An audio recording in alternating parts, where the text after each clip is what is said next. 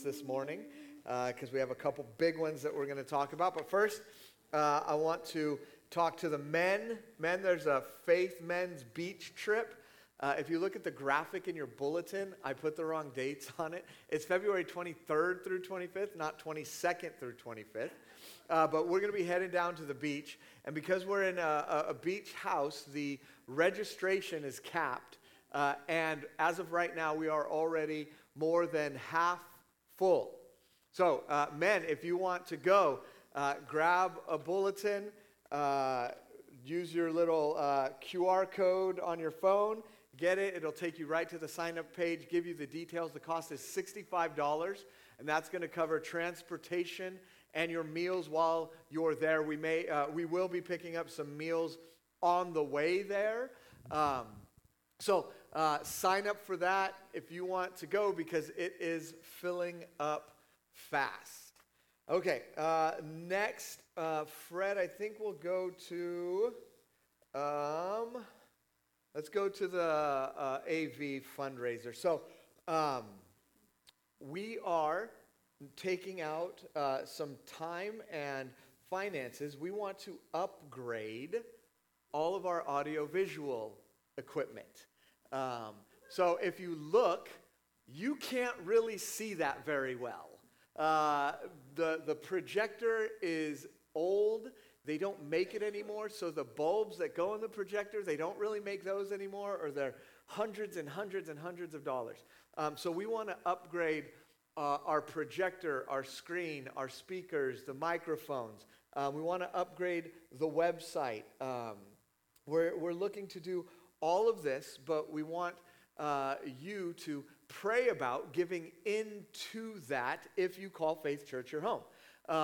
So our goal is to raise $20,000. We're going to give ourselves a few months to do that. But as the money comes in, we'll start to make the changes that we think are necessary. So we're going to, first, it's going to be the visual stuff, and then it's going to be the audio, and then we have the website in there as well. Our goal is $20,000. We're asking you to give over your tithes. You can give three ways. You can give in an offering envelope. Just mark on there. If you put cash in there, put cash, audio, visual, fundraiser, and then put it in the box. You can write a check and make sure you put in the memo notes, audio, visual, fundraiser, or AV fundraiser. Or you can give online at faithstatesville.org/give. And in the drop-down menu, the fundraiser will be in there, and so you can give online. As we go, we'll keep you updated with how much has been given. There will be other special times to give, other fundraisers that we'll do within the next couple months. But this is the next step in just kind of redoing everything. And I will tell you this, we had all of this budgeted, and then downstairs flooded and took all our money. And so we still wanted to do this, and we decided that we would go the route of the fundraiser. And we've never done a fundraiser like this since I've been here because giving has always been great, and our spending has always been great. But now's the time to ask for just a little bit more as we are pursuing this goal for our AV equipment. And you can ask myself or Andy Beatty, one of the ministry leadership team members. Basically, I told Andy, hey, Andy, pick out all the AV stuff we need. And he was so excited. It was awesome. And okay, my last one, we announced this at the members meeting, but now all of you who are not members get to hear it. Faith Church has made a new partnership with a church network. And the church network is called the Convergence Church Network. We partnered with them in Covenant at the beginning of the year. You can go to convergencechurchnetwork.com, right? I'm going to read from their website, and it says this. It says, Convergence Church Network aims to collaborate with like-minded Christians to promote, encourage, instruct, and support churches committed to the convergence of word and spirit as a distinguishing feature of their ministry. So this network is started by Sam Storms. If you've been here, you've heard me reference Sam Storms on multiple occasions. He was one of the first authors that I started to read about when I started to read and study the gifts of the Spirit. And he has started this network, and it is explicitly for churches like ours who value the Word and the teaching of the Word and Scripture, but also want to marry that with the gifts of the Spirit, the action of the Spirit, and the presence of the Spirit in our church. And so when I heard about this back in October when I was at the Remnant Radio Conference, and basically when I was hearing what they were talking about, I was thinking, I really could have used this 4 years ago. Right? When I was starting to learn about the gifts of the Spirit, I was trying to teach you guys about the gifts of the Spirit, and I just felt like I was drowning every week. Like, God, I don't know what's happening. I don't know what's going on. And now as more and more churches are pursuing this and doing this, there is now the opportunity for us to connect and resource with other churches around the country, and for them to lead churches looking to go this way to make transitions like we have. So if you want to check that out, convergencechurchnetwork.com, and that is our new partnership. If you have any other questions about it, you can come talk to me. You can shoot me an email. My email's on the bulletin, and I'd love to answer any questions you have about that. But now as we get ready this morning, please stand with me.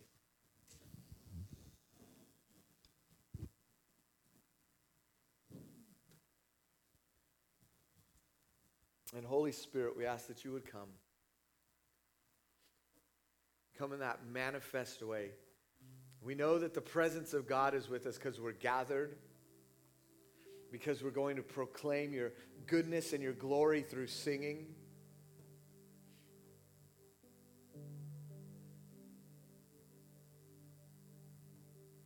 But God, if you're not working on us, if you're not speaking, if you're not leading and guiding our hearts and our minds right now, then this just becomes mere words.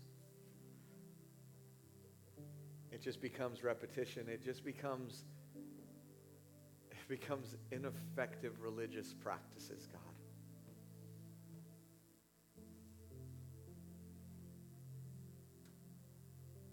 So right now, would you begin to soften the hard-hearted ones that came in this morning, the ones who came in feeling like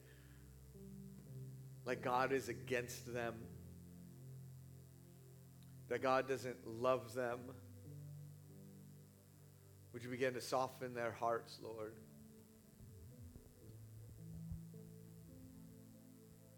Lord, would you begin to work on those of us who came prepared, willing, wanting all of that.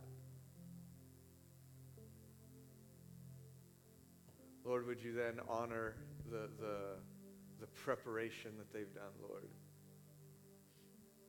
And Lord, if there are any who are far from you this morning, who do not know you, Lord, begin working on them. Let their spirits and their mind and their affections be drawn to you. Because you are good.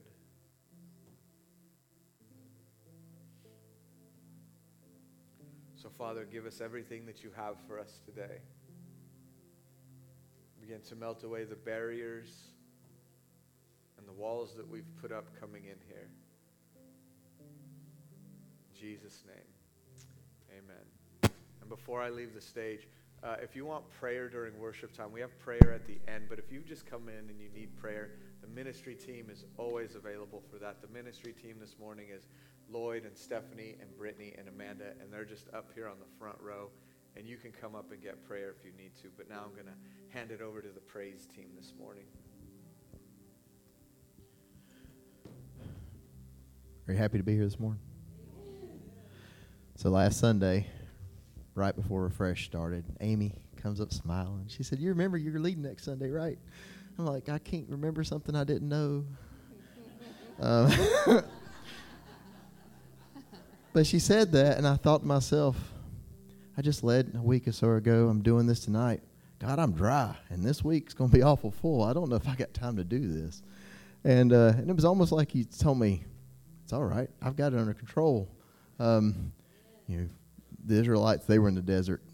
Everything's dry around them, but God's still there. He's there in the midst of it, and He's there today, and He's going to make a way. So.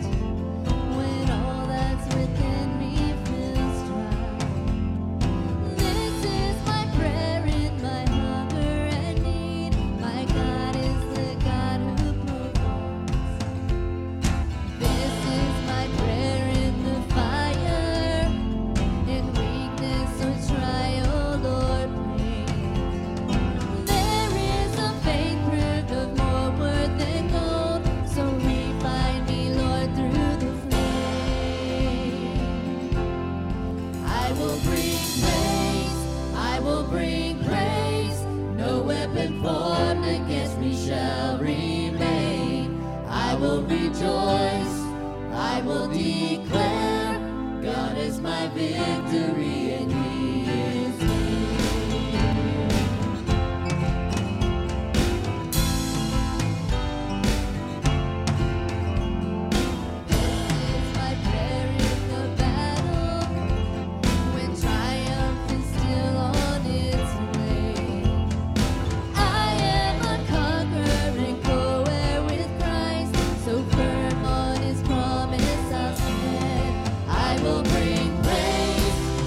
bring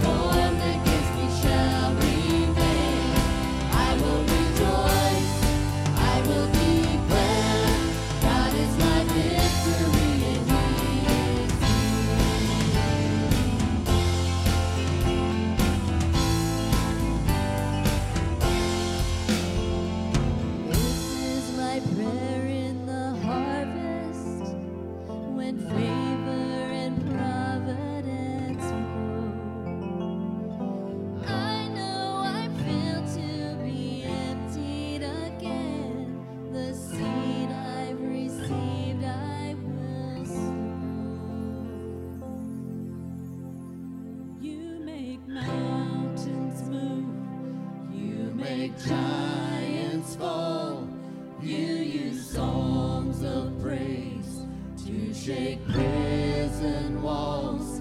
I will speak to my fear. I will preach to my doubt. You were faithful then. You'll be faithful now. You make mountains move. You make giants fall.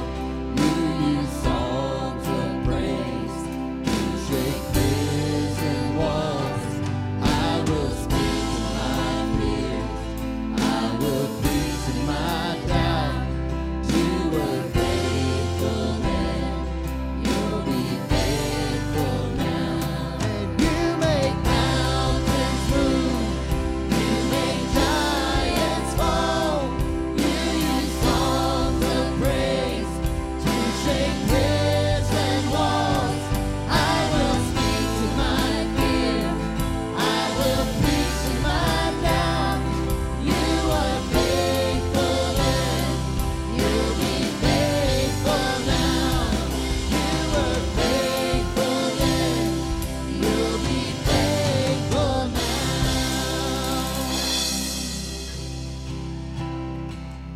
He was faithful to make a way in the desert, and then he was faithful through his son Jesus Christ for us to have a relationship with him. And he's our living hope.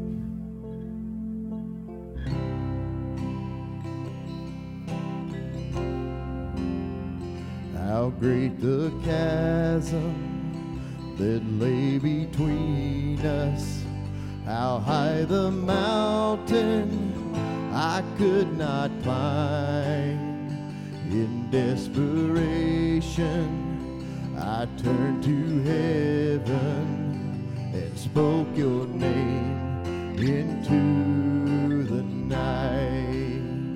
Then through the darkness, your loving kindness tore through the shadows of my soul. The work is finished, the end is written. Jesus Christ, my living hope. Who could imagine so great a mercy? What heart could fathom such boundless grace? The God of ages stepped down from glory to wear my sin and bear my shame. The cross has spoken, I am forgiven. The King of Kings calls me his own. Beautiful Savior, I'm yours forever. Jesus Christ, my living hope. Hallelujah, praise the one who set me free. Hallelujah, death has lost its grip on me. You have broken every chain. There's salvation in your name, Jesus Christ, my living hope. Hallelujah, praise the one who set me free. Hallelujah, death has lost its grip on me. You have broken every chain. There's salvation in your name, Jesus Christ, my living hope. Then came the morning that sealed the promise. Your buried body began to breathe. Out of the silence, the roar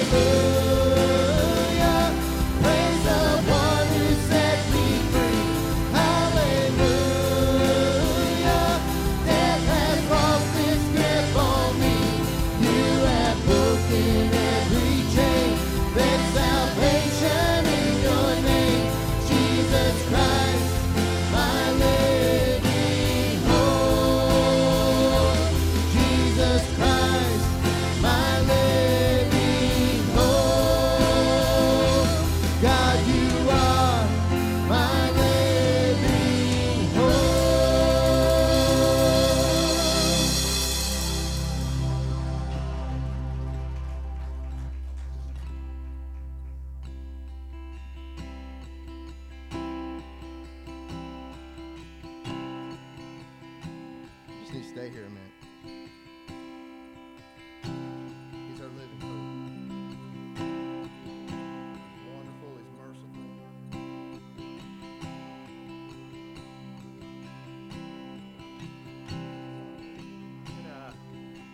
I'm gonna ask Jared to play the last verse again. And it says, and then came the morning that sealed the promise.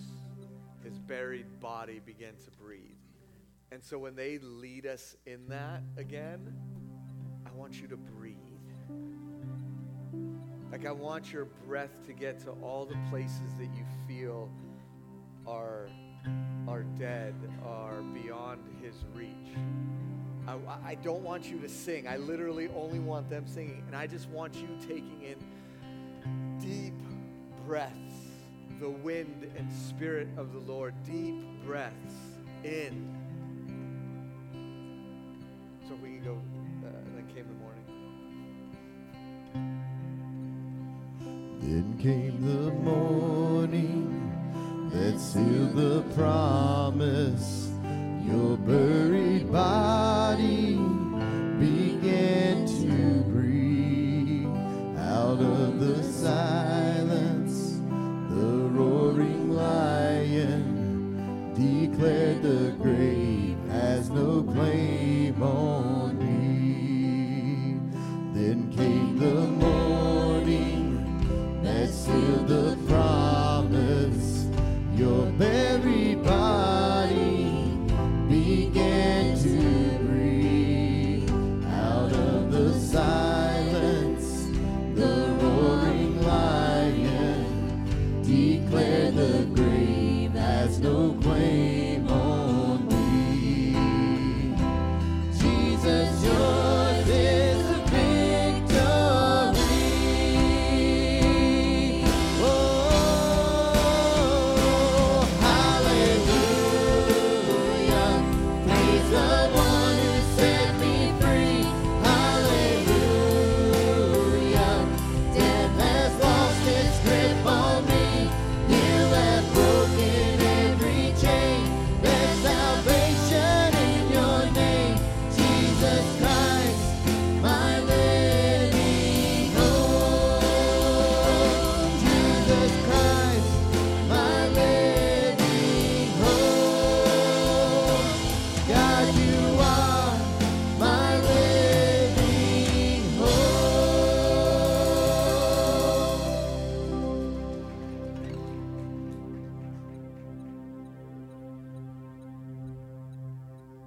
Praise the Lord.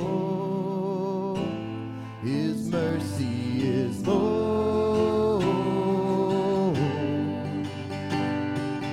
Stronger than darkness, new every morn. Our sins, they are many. His mercy is more.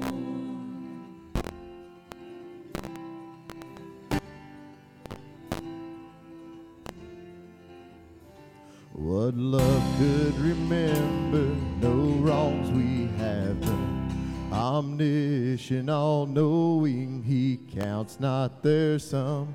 Thrown into a sea without bottom or shore.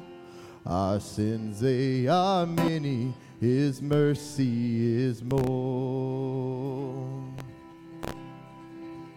Praise the Lord. His mercy is more.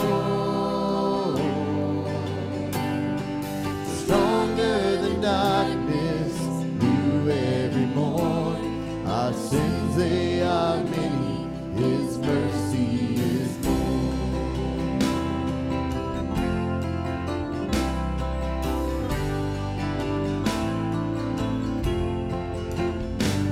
What patience would wait as we constantly run? What Father so tender is calling us home? He welcomes the weakest, the vilest, the poor.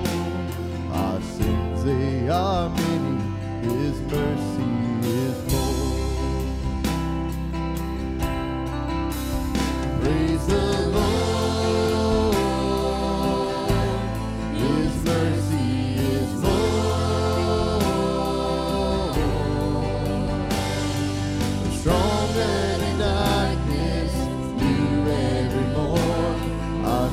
sins they are many, His mercy is more.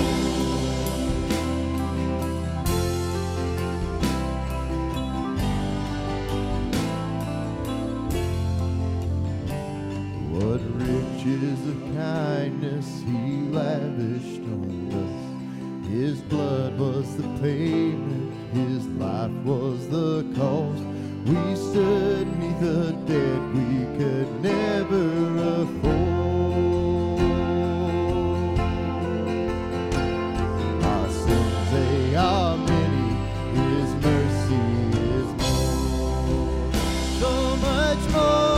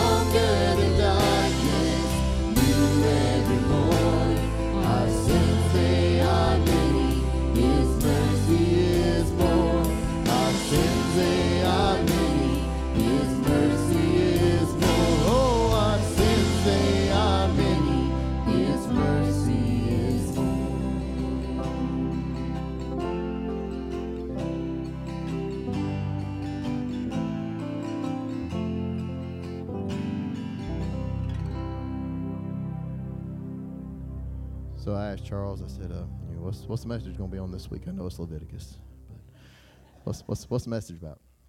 And he said, it's about God's mercy and a faithful God. And I'm like, I know a song that's about a faithful God, but I can't place what it's called.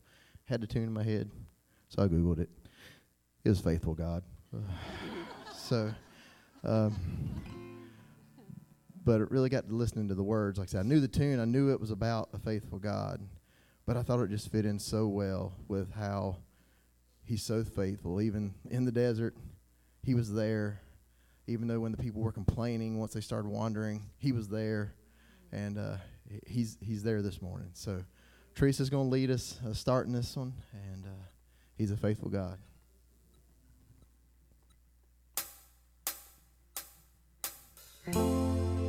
I am surrounded on every side, can see the light of day, but I am persuaded beyond all hope You won't let go of me. I stake my claim on every word You say, You will not be late.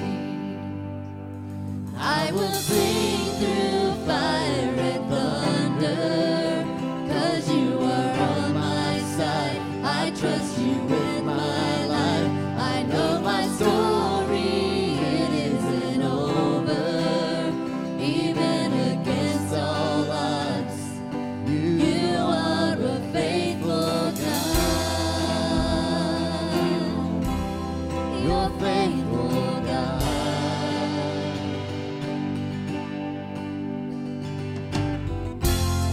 In darkest of weather, though I can't see, I still believe You're good. So I'm moving forward through crashing waves. I know I'm safe with You. You hold my life, You hear my cry with every breath inside. And I will sing through fire and thunder, 'cause You are on my side. I trust You with my life. I know my story, it isn't over. Even against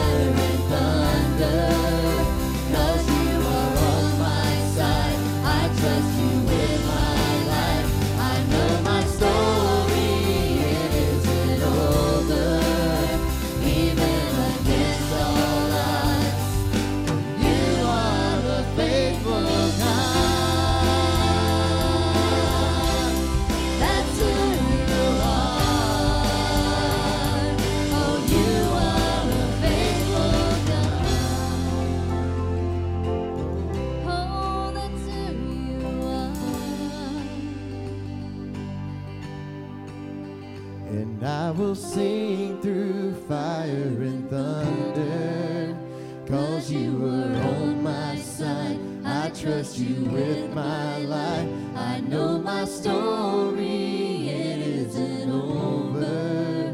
Even against all odds, you are a faithful God. That's who you are. Oh, you are a faithful God.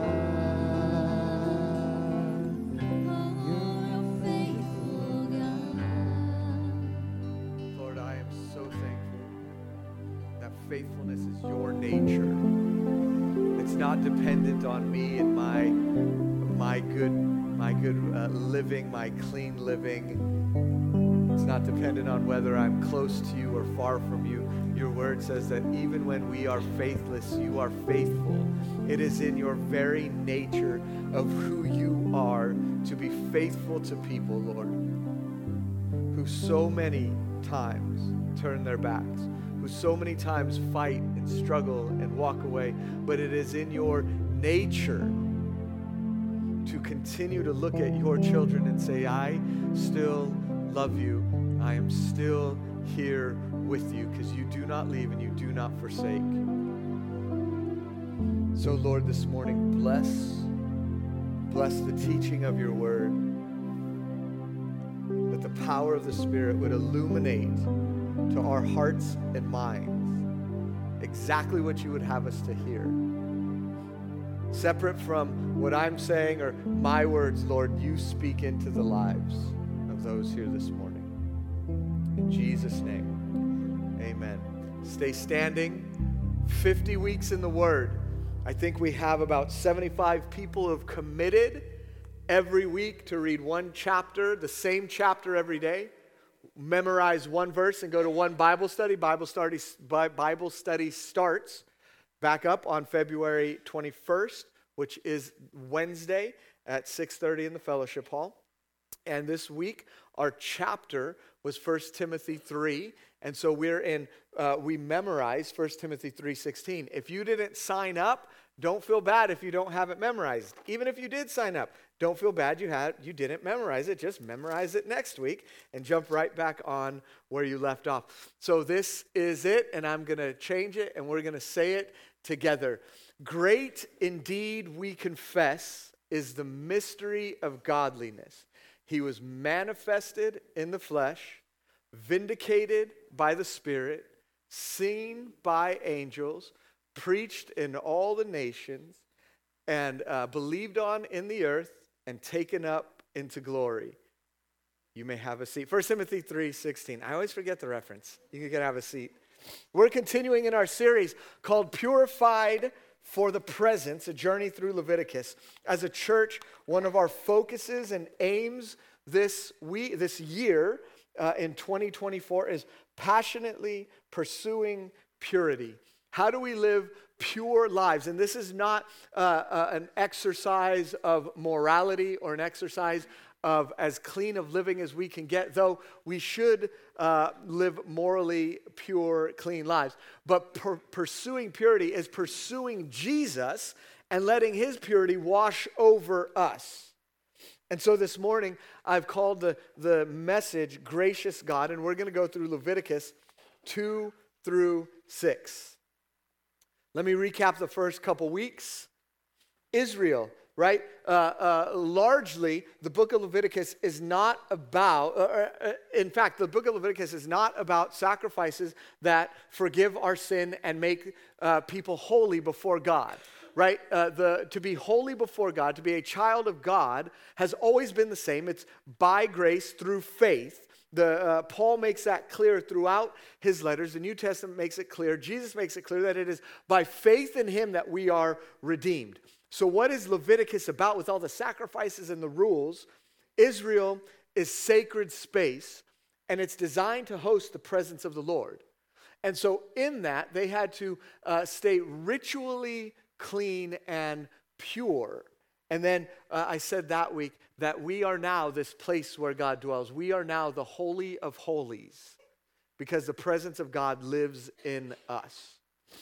Last week we talked about the burnt offering and how when wanting to meet with God, an Israelite would bring a burnt offering, which was an animal without blemish. And this was a sacrifice basically to say, I would like to come meet with the Lord, and I'm offering this animal to be consumed by fire. And how Jesus was an offering, and now as our act of worship, as our offering to God, we are fully consumed by him. That's Romans 12:1. So if you have your Bibles open to Leviticus chapter 2, here's what I'm going to do. I'm going to do something a little bit different. I'm going to read from Leviticus 2, from Leviticus 3, from Leviticus 4, and from Leviticus 5.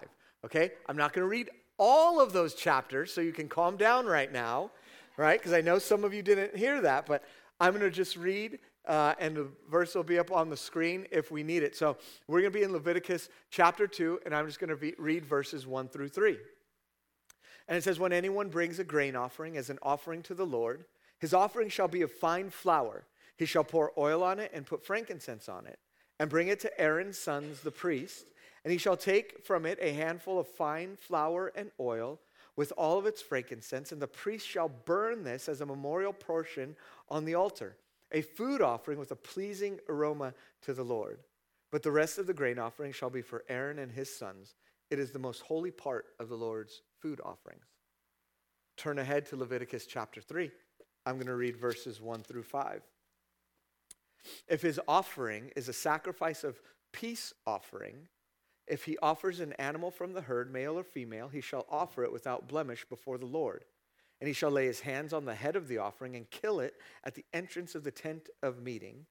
Aaron's sons and the priest shall throw the blood against the sides of the altar and from the sacrifice of the peace offering as a food offering to the Lord. He shall offer the fat covering the entrails and all the fat that is on the entrails and the 2 kidneys with the fat that is on them at the loins.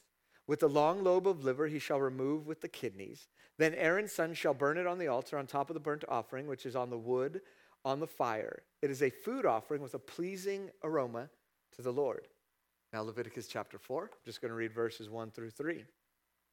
And the Lord spoke to Moses, saying, speak to the people of Israel, saying, if anyone sins unintentionally in any of the Lord's commandments about the things not to be done, and does any of them, if it is the anointed priest who sins, thus bringing guilt on the people, he shall offer for the sin that he has committed a bull from the herd without blemish to the Lord for a sin offering.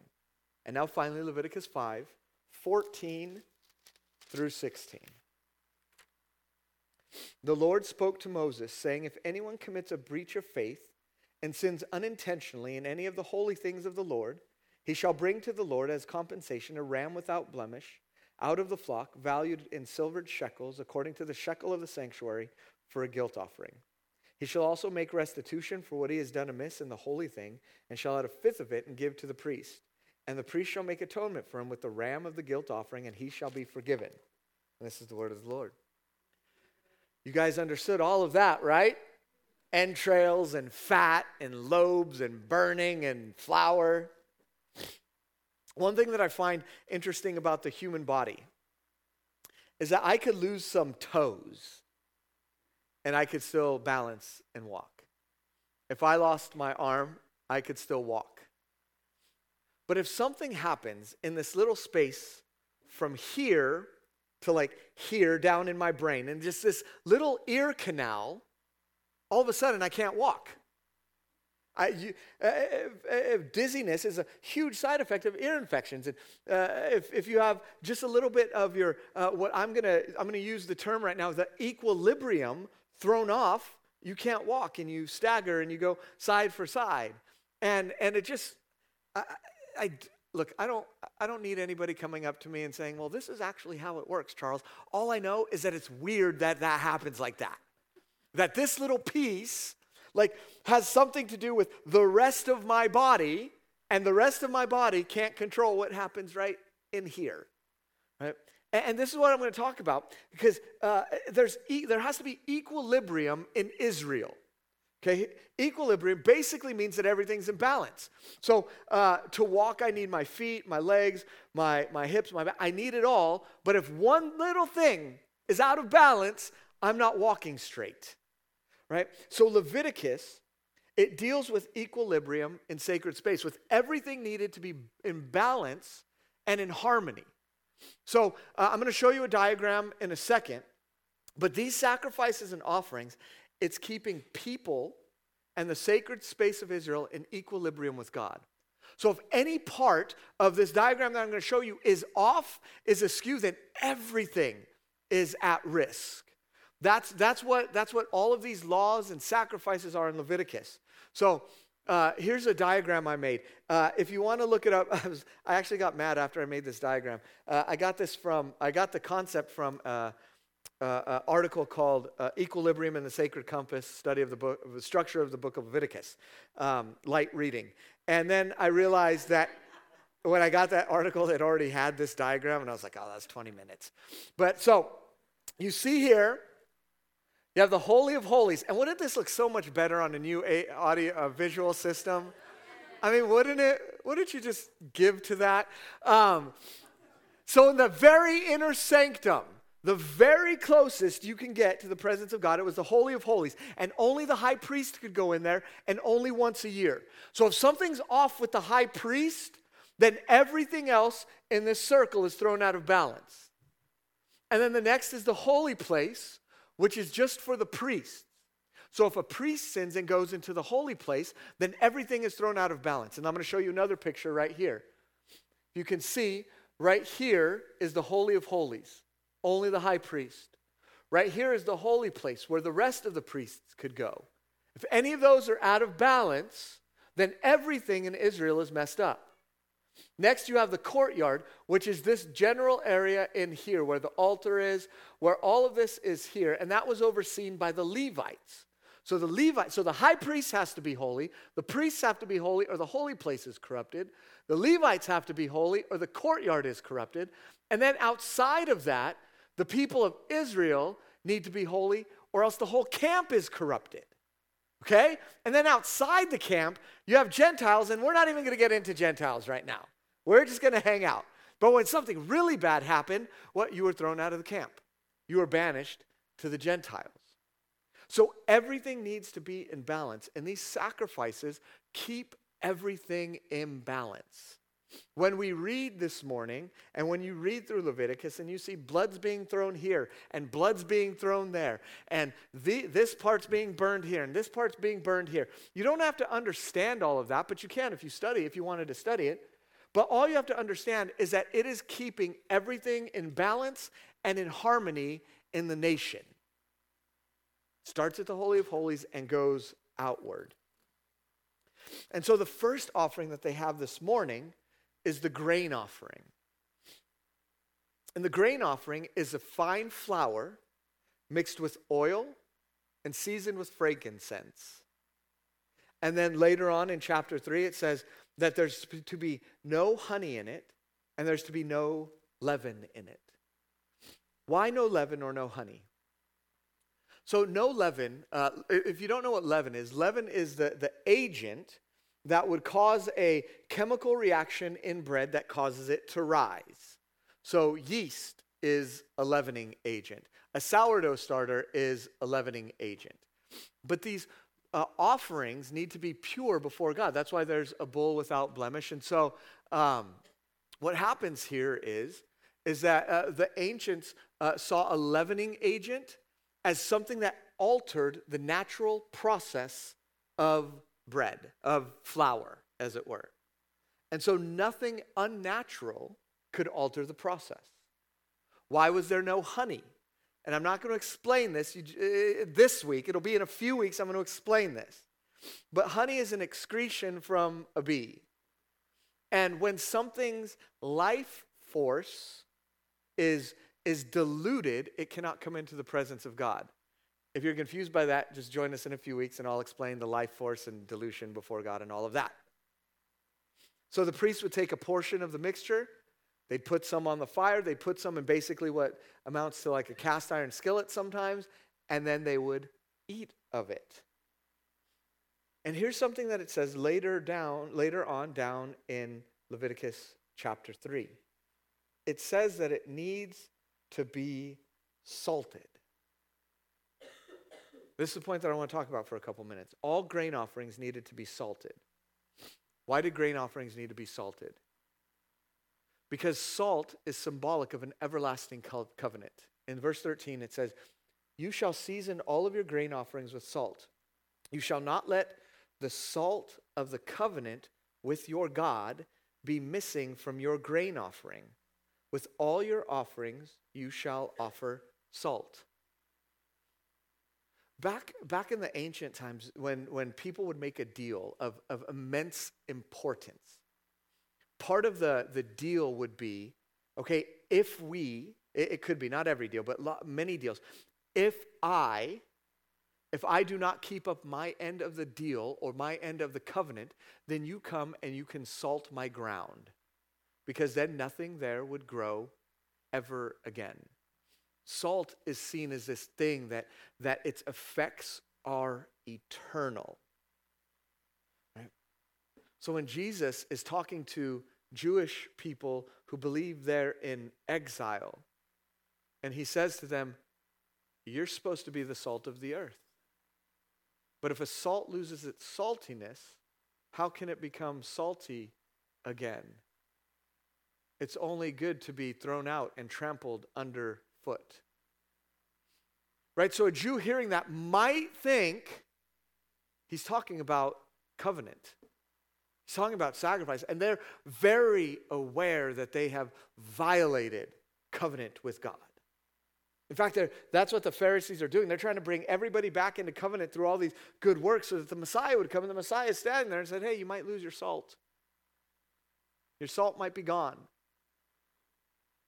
See, this offering was to remind the person bringing the offering that God's covenant was an eternal covenant, that there was a sense that they could go forever and their descendants could go. And it's the same God meeting them in the same place with the same flour and frankincense. And don't forget the salt of the covenant is what God tells Moses.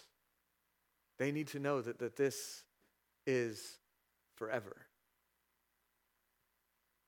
And then comes the peace offering. The peace offerings in Leviticus chapter 3. And what happens is you can bring an animal. It could be from the flock. It could be from the herd. It could be a goat. And they cut it very specifically. They butcher it very specifically. And what happens in this sacrifice is that the peace offering becomes a meal for priests and for families. And it makes it a most holy sacrifice. When a part of the sacrifice is eaten by priests, it is a most holy sacrifice. And so we see in this one that first of all, the fat belongs to the Lord. Fat means choicest parts of the meat. It doesn't necessarily mean like the fat as we think of it, but it's the best part of the animals. I like to watch, they took it off Hulu, so I can't watch it anymore, but I used to like to watch Diners, Drive-Ins, and Dives, right, with Guy Fieri. And he would go to places, and every time somebody mentioned fat, he would always say, fat equals flavor. Like it's the best part. It puts the most flavor. And so sometimes there's people in my house who don't want to eat the fat from the meat, and they'll just say, they know to ask me, Dad, do you want my fat? And I say every time, yes. And I lecture them. Fat equals flavor. You are missing an important part of this meal because you are giving me the best parts. Thank you. So the best of it, the best of this sacrifice belongs to the Lord. The breast meat of whatever's being sacrificed, that goes to Aaron, who is the high priest, and he eats of it. And then the right thigh goes to the particular priest that sacrificed the animal. Right? So whatever priest was on duty that day, whatever was sacrificed, he would take the right thigh, and that would be his meal for him out when it's lunch break, when it's dinner break, but you can only eat them for 3 days, and after that you couldn't eat them anymore. And then parts of it were given to the person offering it. So if I was bringing a goat, they would give me back meat, and I was to take it home to my family. And depending on which kind of peace offering I was offering, I had to eat it in a day, or I had up to 3 days. Now, I want you to understand that this, let me tell you how to think about this peace offering. There's two, so I'm just going to use something generic here. There's 2 reasons why men might buy flowers for their wives. Okay, the first is, and this has never happened to me, but you do something ridiculous or dumb, and your wife and you have a disagreement in which later you might realize maybe she had something right and I didn't have everything fully right. Like I had a lot right, but just not all of it right. Okay, if you've ever been there. And then later you're walking through the store and you see a bouquet of flowers and you're like, I want peace in my home, so I think this might help. Maybe it's not flowers, maybe it's a chocolate, maybe it's a card, maybe it's their favorite food, maybe it's whatever it is. But you're like, things have got to get right. And so I'm going to take this and I'm going to offer it to her and I'm going to hope that she accepts it and that there's peace back in the house. Okay? Sometimes it works, sometimes it doesn't. The other time is maybe you're just walking through the grocery store and nothing. You're coming home from work and you're walking through and you're thinking, I love my wife. I love her. And I want to show her that I love her. How can I do that? And you walk by the flowers or the candy bar or the card or whatever, and you think, I want to show her how much I love her and how much my heart is at peace because of her. And so you grab the flowers or the candy or the card. And wives, if you do it with your husbands, you can get flowers if they're into that, or you can get a steak with a lot of fat in it and have them eat that. So the peace offering is like the second scenario. It's not the first, where somebody's trying to make peace with God because they've done something wrong. That's not what it's intended for. This is not a sacrifice to make peace between God and the individual, but it's to acknowledge and be thankful that God has already made peace for us. He made peace with them by calling them his people. They were his. If you are his, there is peace between you and God, right? Sure, there's times where you stray and you falter and we struggle, but ultimately there is peace between you and God. He is no longer at war with you. Heiser puts it like this in his book Notes on Leviticus. The well-being offering, which he calls the peace offering, is brought because it is well with the offerer. They are thankful for the relationship that Israel and the individual has with God. I'm thankful that you chose Israel.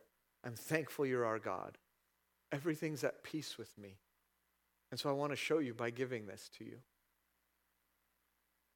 And these first 3 sacrifices, last week the burnt offering, the grain offering, and now the peace offering. They're sacrifices, it's a time of worship.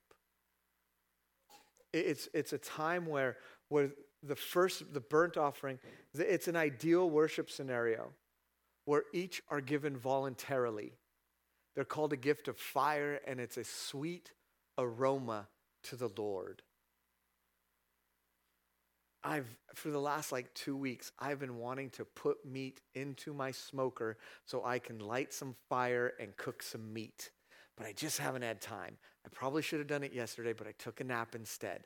But that was my only day. But I'm itching because I know once I light the fire, the smell of smoke comes up and I'm I know what's coming next. It might take a few hours, it might take all day, but something really good is coming. And God smells the aroma from the burnt offering, from the grain offering, and from this peace offering. And it's sweet and it's pleasant to him. And he knows what it means for the person offering it. This is essentially what's happening in the first 3 sacrifices. Person saying, God, I love you and I want to be in your presence. Your love for me is an eternal covenant, and things are good, very good, because you are my God. If written in the 1800s, somebody might say, "It is well with my soul." Everything's well, God, because you're my God. And I think so many times we get caught up in our own heads. This is going wrong. This doesn't seem right. I'm watching too much of the news and they're programming me to think certain ways. And I'm focusing on all the negative, and we never step back and just say, I just want to be in your presence because you're an everlasting God and things are good for me because you are here. Even in the struggle and even in the suffering, things can be good because he is there. And what happens to everyone at some point, we get into our heads, well, what if I'm doing something that doesn't please God? Like what if I had choice A and I had choice B, and God wanted me to choose choice A, but I was so critical and I went and chose choice B anyways, and now what if I'm just out of the will of God? What's going to happen? Or I'm doing this thing and I don't know if it's a sin or not. I don't know what's going on, and I just think that God's going to, he's just going to punish me in some way. See, if Israelites thought like that, they had what was called the purification offering. The purification offering, these sacrifices, they cover sins by the priests. So the people who are supposed to be the most holy, they sin too. Someone unknown in the assembly, a tribal leader, or a common person, when they sin unintentionally.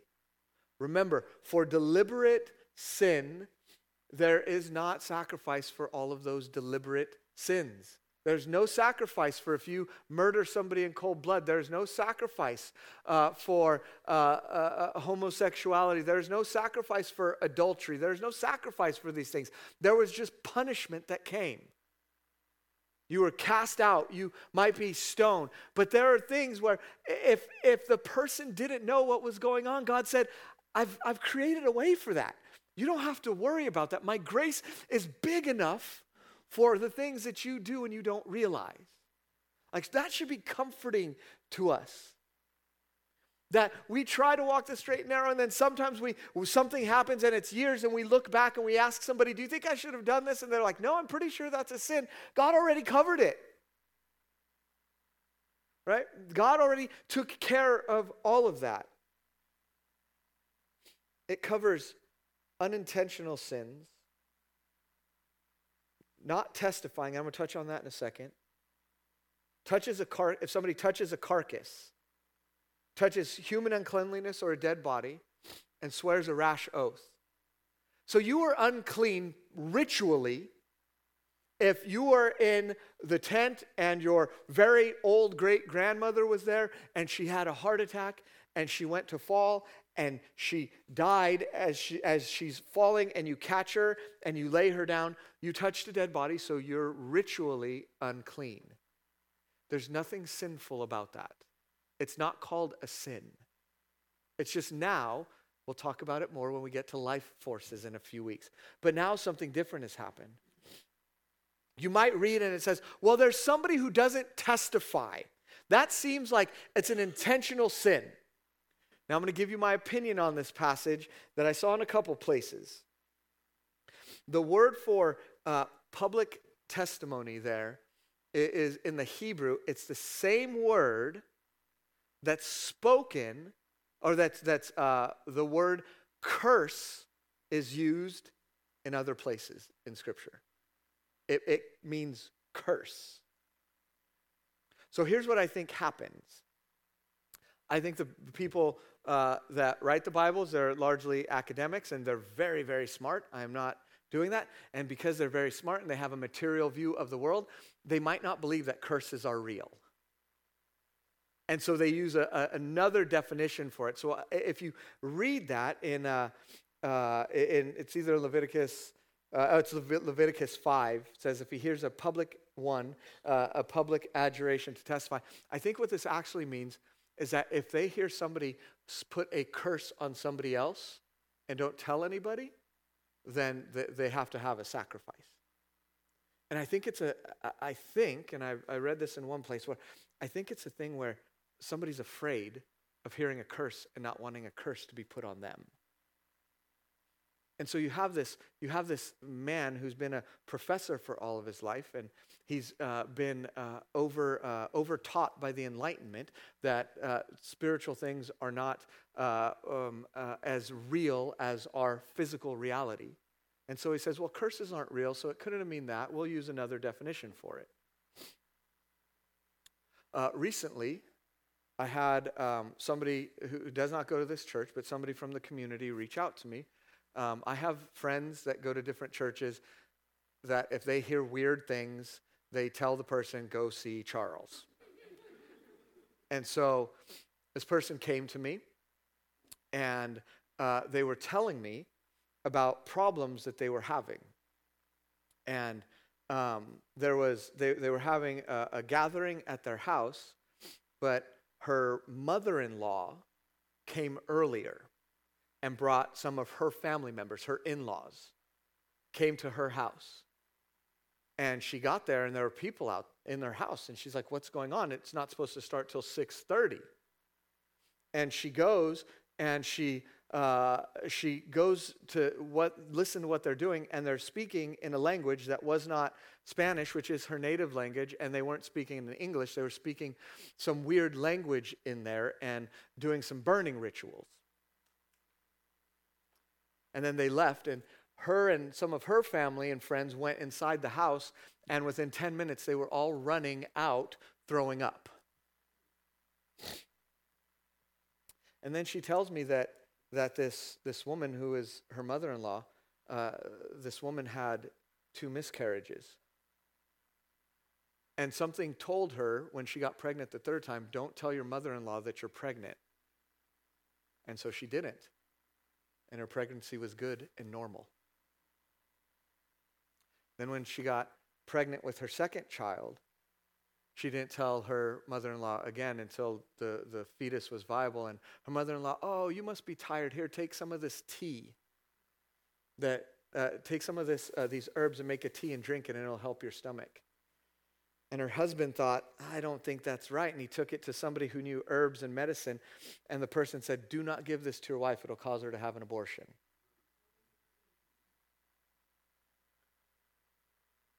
And this woman, her life has been filled with darkness. And so I'm praying with her. And man,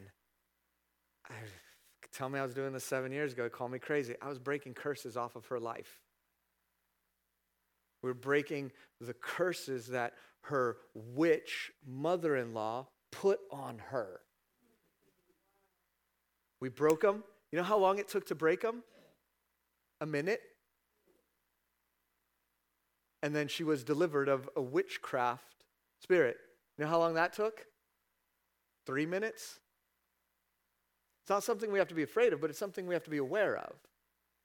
Right? This woman was doing things for years and years against her daughter-in-law. It took Jesus 4 minutes to set everything right. So don't fear curses, but might need some prayer if somebody's cursed you.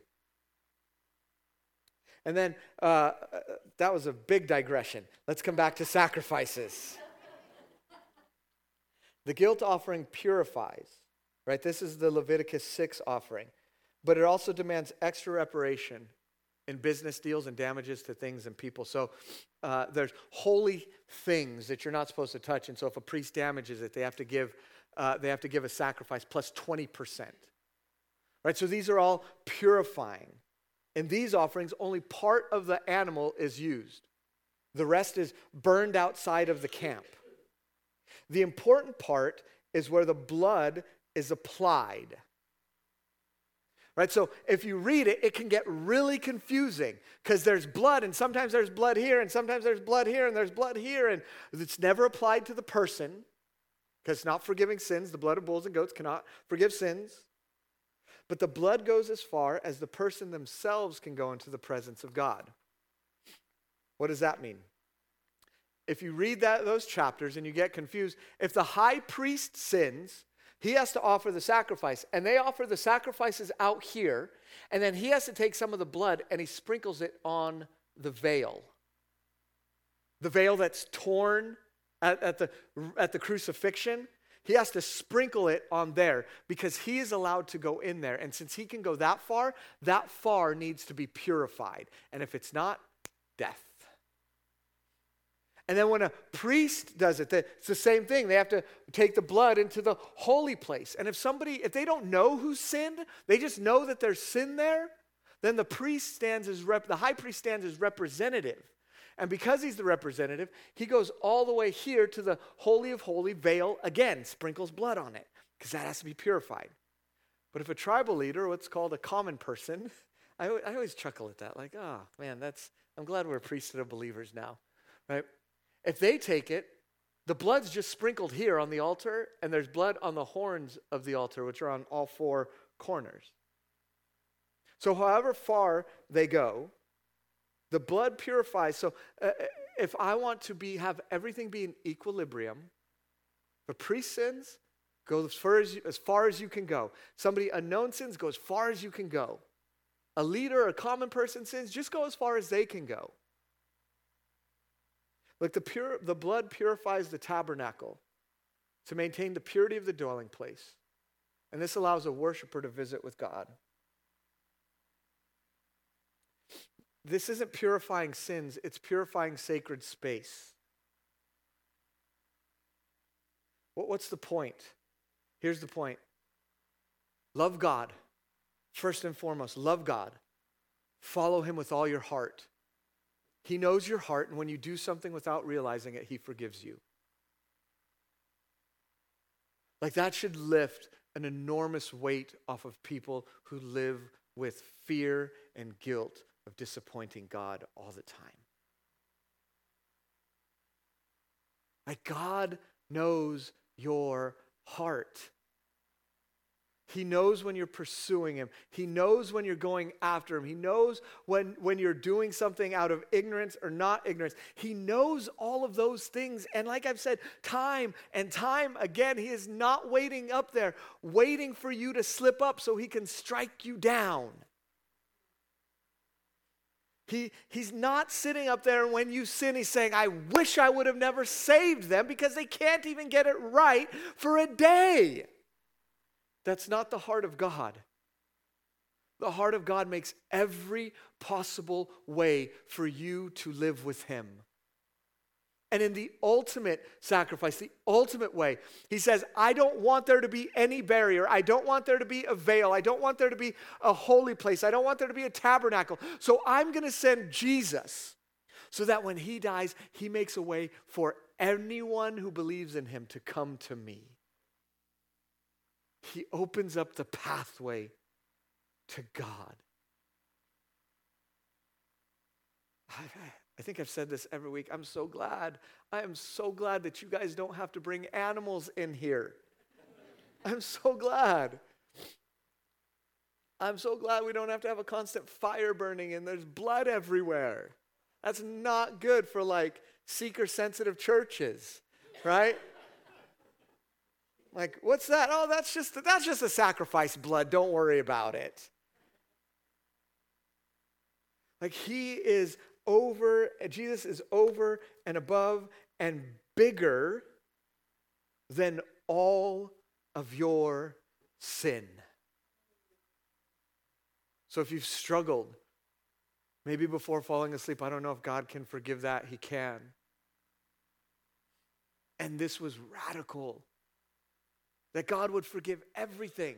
Because for a Jewish person in the first century to hear that God covers all, that Jesus' sacrifice covers all sin, that's not how it was in Leviticus. Some sin you just face punishment for, but there's grace upon grace upon grace. But if we walk in the light as he is in the light, we have fellowship with one another, and the blood of Jesus, his son, cleanses us from all sin. All sin. All sin. Not some, not most. He cleanses us from all sin. And we live in that righteous state before God because of Jesus Christ. And the writer of Hebrews is like, no, Jesus only had to be sacrificed once. Then he would have had to suffer repeatedly since the foundation of the world. But as it is, Jesus has appeared once and for all at the end of the ages to put away sin by the sacrifice of himself. Right? Jesus says, nobody puts me on the cross. I do it because of my own free will. Imagine taking an animal and taking them to the temple to be burned, and you're taking a nice little sheep that's nice and pure, and he just ran up and jumped up on the fire. Like, animals don't do that. Sheep are dumb, but I still don't think they would do that. But Jesus essentially does that. He essentially goes to the place of sacrifice and puts himself on the cross, which is our altar, to die for us. And just as it is appointed for man to die once, and after that comes judgment, so Christ, having been offered once to bear the sins of many, he will appear a second time, not to deal with sin, but to save those who are eagerly waiting for him. He's already bore your sins, and when he comes back, he's not going to deal with our sin, but he's going to save us because we eagerly wait for him. This is grace. This is grace. Grace is that your sin has been dealt with, that you're holy and that you're righteous in the eyes of God. That's grace. Because of ministry that I do, people ask me all the time, like, should I be doing this practice? Do you think it's okay if I do if I partake of this, if I do this, if I do this? And honestly, it gets tiring because all I say is probably not. You make your own decision, but that comes from Eastern medicine, or somebody got that from a ghost. Like, don't do it. I don't read that book because that person said it came to him in a violent dream. And so why do we think like that? Right? If we're pure and righteous, why do we think like that? Is it religion? Absolutely not. It's freedom in Christ, actually. Because God's desire for purity for us is not so that he would love us more, but rather he knows the earthly consequences for our sin. Like when he tells us, look, don't be like the world and partake of the things that the world partakes in, he's saying that because he wrote the rules. He knows what happens when you do that. He knows what foothold you give the enemy when you walk in rebellion to him. And so when we're passionately pursuing purity, it's not so that God loves us more. It's so that we walk blameless, as close to God as possible, without giving the enemy a foothold in our lives. But it's grace. It's grace that God's love for you is perfect. That's grace. He sees the spiritual battle that we can't always see. And he wants us in his presence and under his protection. This is grace, God's grace. He protects you.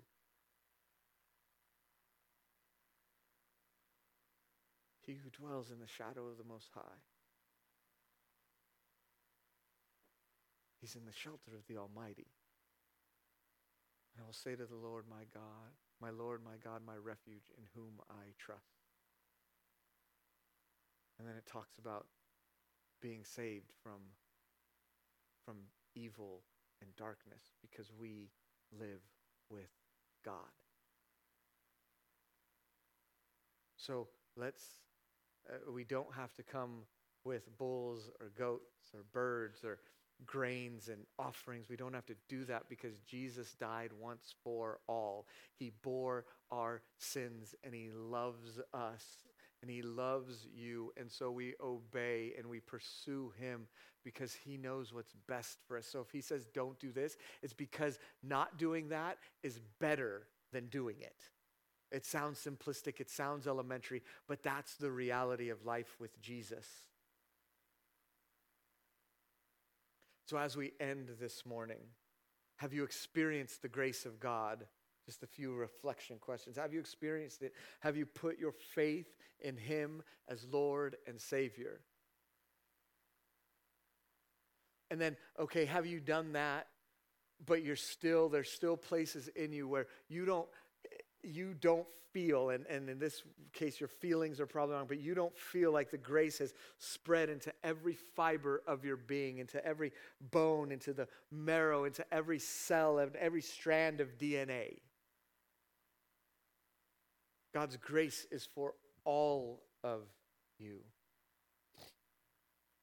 Much like the peace, are you at peace with God? Or are there struggles and things that you need to work out with him, that you maybe need to talk to him about, that you need to wrestle with him over? Can you step back and say, you are my peace, and I'm thankful that you're my God?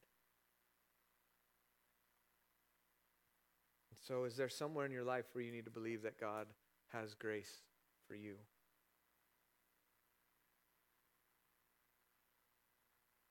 Why don't you stand?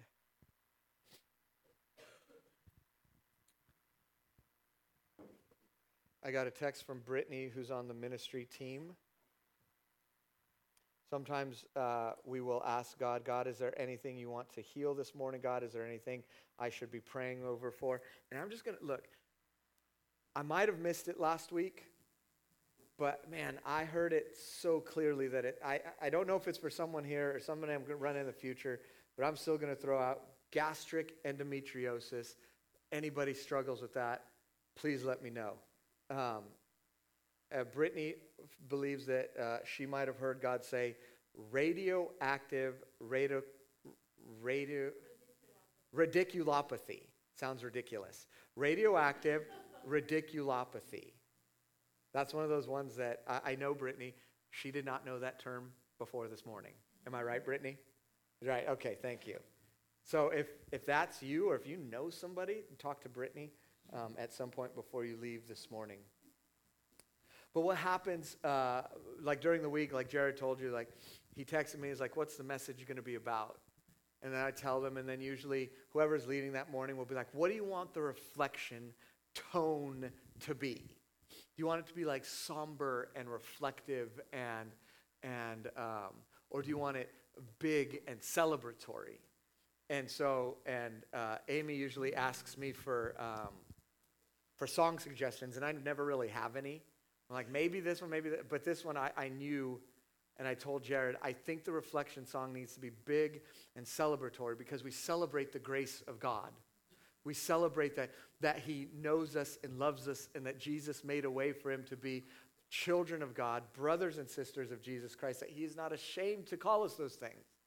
And so I said, Jared, you really need to play Child of God. Is that what it's called? Child of Love. Child of Love. Child of Love. And so as we sing, it's celebratory. Let your voices ring out with the thankfulness that God is for you, that Jesus died for you, and that the Spirit lives in you. Amen? Amen. Amen.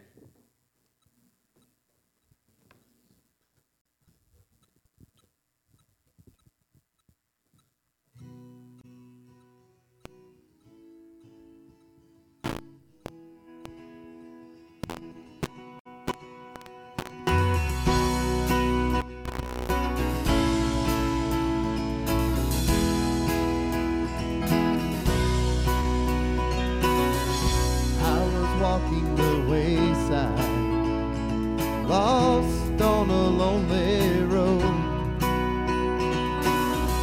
I was chasing the high line, trying to satisfy my soul. All the lies I believed in left me crying like the rain. Then I saw lightning from heaven, and I've never been the same. I'm gonna climb a mountain, I'm gonna shout about it. I am a child of love.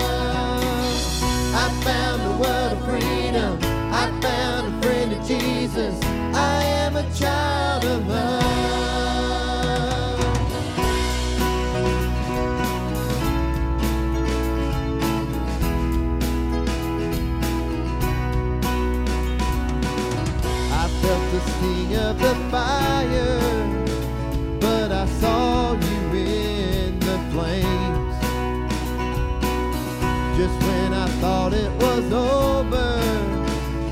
You broke me out of the grave. I'm gonna climb a mountain, I'm gonna shout about it. I am a child of love.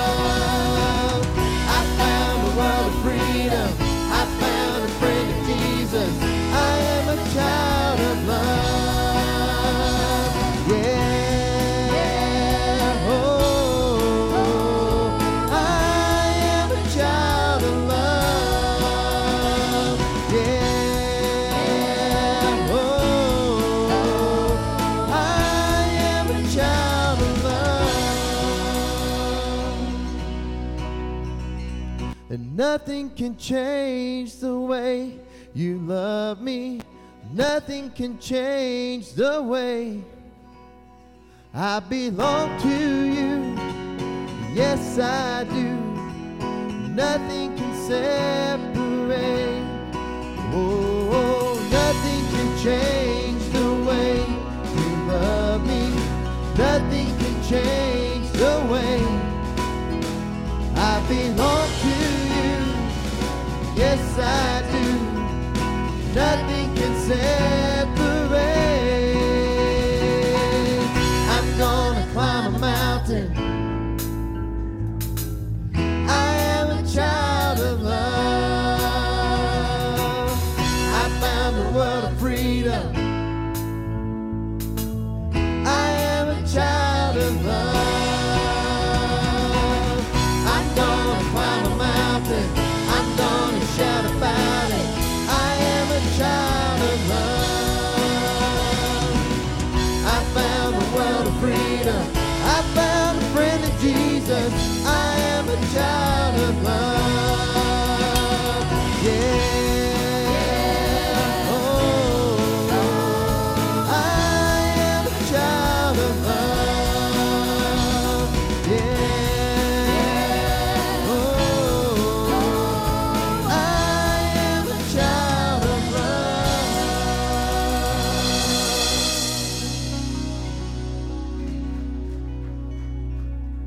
Lord, I pray that that every one of us, along with all the saints, would begin to comprehend the height, the depth, the width, and the breadth of your love.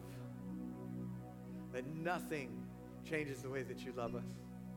You cannot possibly love us more because it is full. It is full. You cannot possibly love us less because it is full. Your love is full for us. So, Father, as we leave from here, I pray that we would leave knowing just a little bit more, one step up, 5 steps up, just more about how much you love us and how rich your grace is for us. That you're a God whose presence is with us with an everlasting covenant, and things are well and good because you are our God. In Jesus' name, amen. God bless you.